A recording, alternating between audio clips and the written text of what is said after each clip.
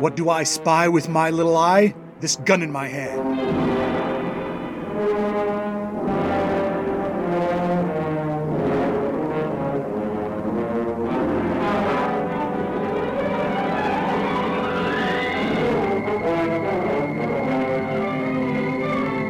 Thursday, 11:07 a.m., in a warehouse on the west-southwest side of Parabellum City, Falk Zildjian, inextinguishable hero by virtue of the fact that he carries a gun, stands back-to-back with a man in a red cape, green flight suit, aviator cap, and goggles, the nationally recognized costume of Spy Smasher. A dozen men in dark suits with red neckties surround them. One of them knocks Spy Smasher on his back. As the adversary approaches him, Spy Smasher puts his leg into the man's chest and flips him over his head. Zildjian's fist connects with another, dropping him to the ground. Spy Smasher grabs a dangling light and swings across the room to kick two men at once. One of the goons races up the stairs, but Spy Smasher tackles him halfway and punches him over the handrail. The man crashes onto a desk below. Spy Smasher leaps over the side of the staircase and brings down three more men. Wait, one of them might have been a woman. Is that... I don't mean to... Well, he brought down three more people. One of the goons breaks a wooden chair against Falk Zildjian's shoulder. Falk butts his head into the other person's midriff, plowing them into a cabinet full of radio equipment. Nice work, Spy Smasher. The world can rest easy now that you've taken out the ringleader of the Hungarian spy network. Sekeli wasn't the ringleader. He was only second in command. I believe the ringleader is hiding nearby in an abandoned grade school, possibly in the boiler room. They should install a revolving door on that place. What? Never mind. Let's go.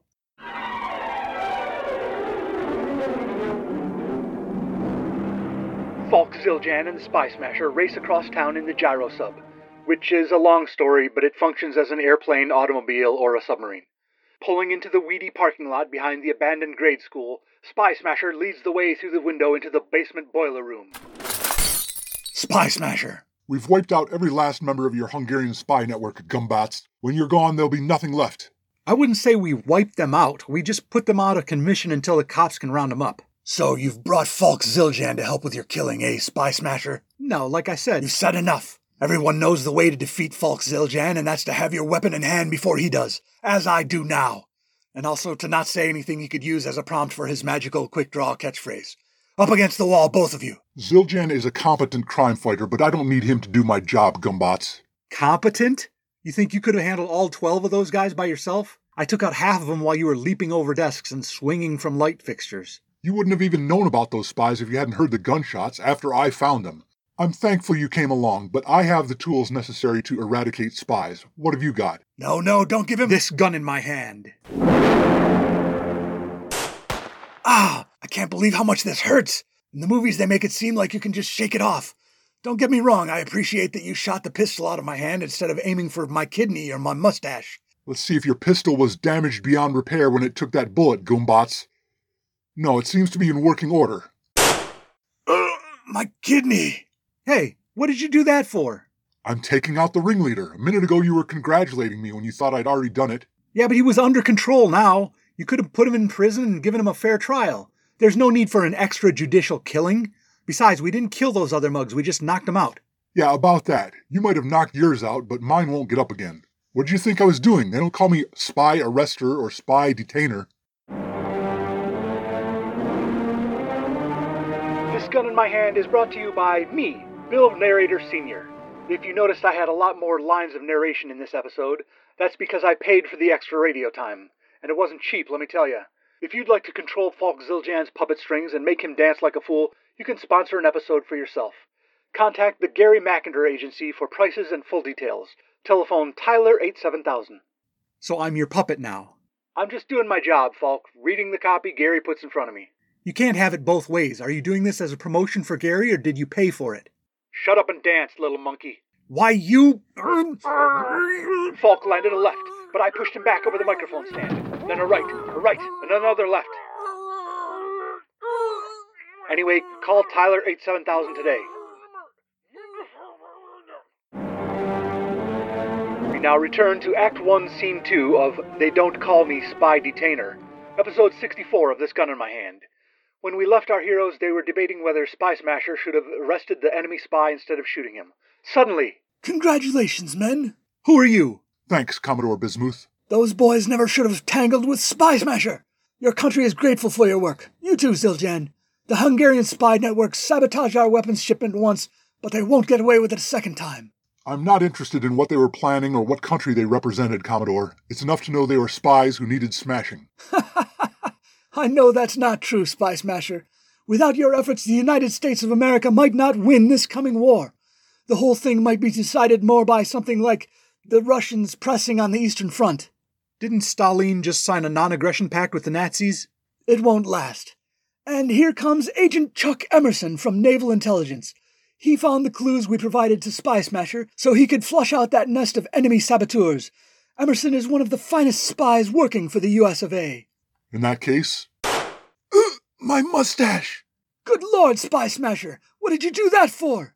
You people are so dense. How much clearer can I make it? They call me Spy Smasher. I embrace the nickname Spy Smasher. I'm widely known for smashing spies. You bring a spy to me, what do you expect me to do? I figured you were exaggerating your name like other guys in our line of work. The Black Terror, the Destroyer, they don't actually... The Destroyer from comic books or from the novels? I don't know, the one that doesn't just murder people. The point is they choose scary names, but they try to capture enemies alive if they can. Well, I could tell you some stories about the Black Terror. But Emerson's an American spy. Why would you kill him? Haven't you followed my career? I've been smashing spies from every country. Germans, Italians, Spaniards, Japanese, Russians. Sure, but those were all enemy spies. Portuguese, Swiss, Dutch, French. Wait, the Dutch and French ones you killed were Nazi collaborators. I didn't know that at the time, and I didn't care. Nor was I. Argentinians, Canadians, Luxembourgers. I've taken out plenty of British and Polish and American spies before.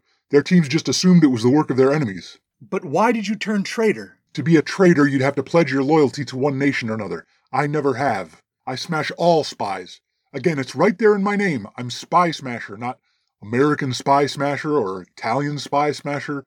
How would you even express that? Would American Spy Smasher mean a smasher of American spies or a smasher of spies on behalf of Americans? Why, you sound like an anarchist. Finally, you're starting to understand. Ideally, I'd be Nation Smasher, but it doesn't roll off the tongue as well as Spy Smasher. My brother says nations never exist to help people. They're just a small group of people who seek power and try to hold on to it once they get there. The only way regular people can be free is to eliminate hierarchies, including nation states. I can see where it would seem like stopping spies helps average people, but underlying all this is state secrets. Spying is all about stealing other countries' secrets. By stopping spies, you're actually helping every country keep secrets from each other and from their own citizens. Now, Falk, if you really wanted to stop authoritarians, you should spy against all of them. Find their secrets and go public with it. Small countries would see how big countries are exploiting them. Citizens would see how their self-serving politicians or military leaders are making the world more dangerous.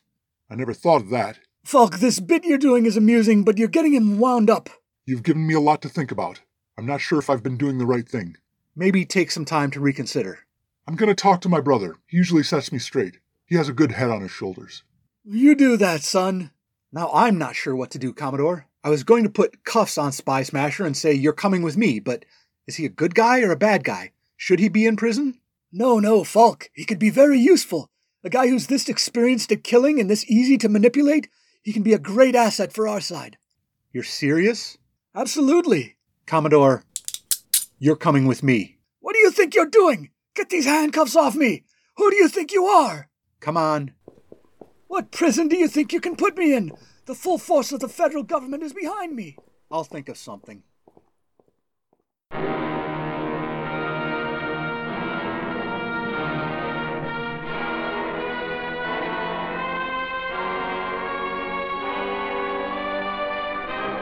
They Don't Call Me Spy Detainer. Episode 64 of This Gun in My Hand was covertly surveilled by Rob Northrop.